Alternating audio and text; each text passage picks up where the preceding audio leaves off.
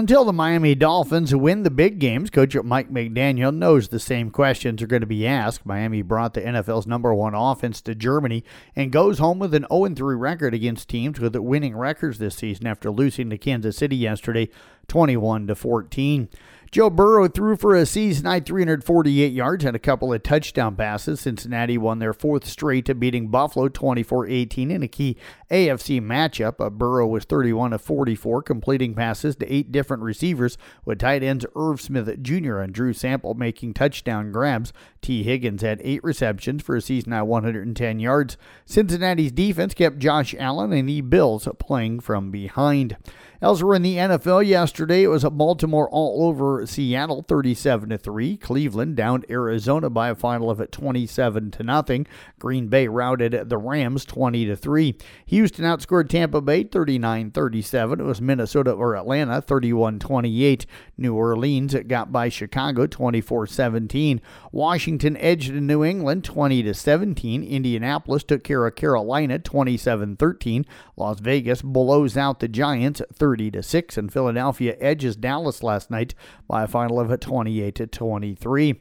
Southern Cal dropped out of the AP College Football Bowl for the first time in more than 2 years. Oklahoma State jumped all the way into the rankings at number 15 this week. The top 9 teams in the AP 25 held their spots. Georgia remained ranked number 1 with 49 first-place votes. Michigan was number 2 with 9 first-place votes. Ohio State was 3rd with 3 first-place votes. And Florida State got 2 first-place votes to sit number 4th. Washington comes in at number 5. Oregon at 6. Texas at 7. Alabama still at 8. And Penn State at number 9. Mississippi jumps up 1 spot to number 10. Utah sitting at number 13 this week. Oklahoma State again into the poll at number 15. Oklahoma falls from number 10 to number 17. Kansas moves up 3 spots to number 19. Host of area college teams outside of the top 25 but be receiving votes. Kansas State, Southern Cal, UCLA, Iowa, and West Virginia. Ryan Blaney raced to his first career NASCAR championship yesterday as he banged his way past contender Kyle Larson in the closing laps at Phoenix Raceway to give Team Penske back-to-back Cup titles.